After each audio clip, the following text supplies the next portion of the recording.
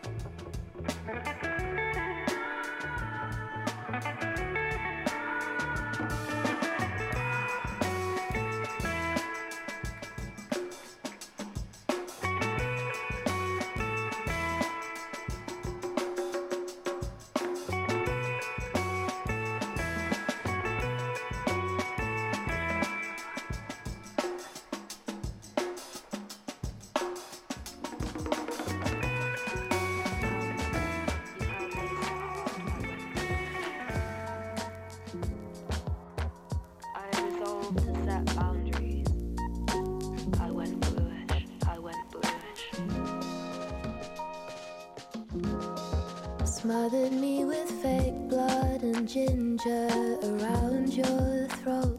Always charming and balanced. That's why it hurt the most. I got so claustrophobic, but you were never close enough. Hey,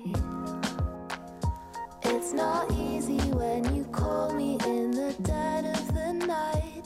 When I say I need some space, I shouldn't have to ask you twice. It's not easy when you call me in the dead of the night. When I say I need some space, I shouldn't have to ask you twice. Shouldn't have to ask you twice. Shouldn't have to.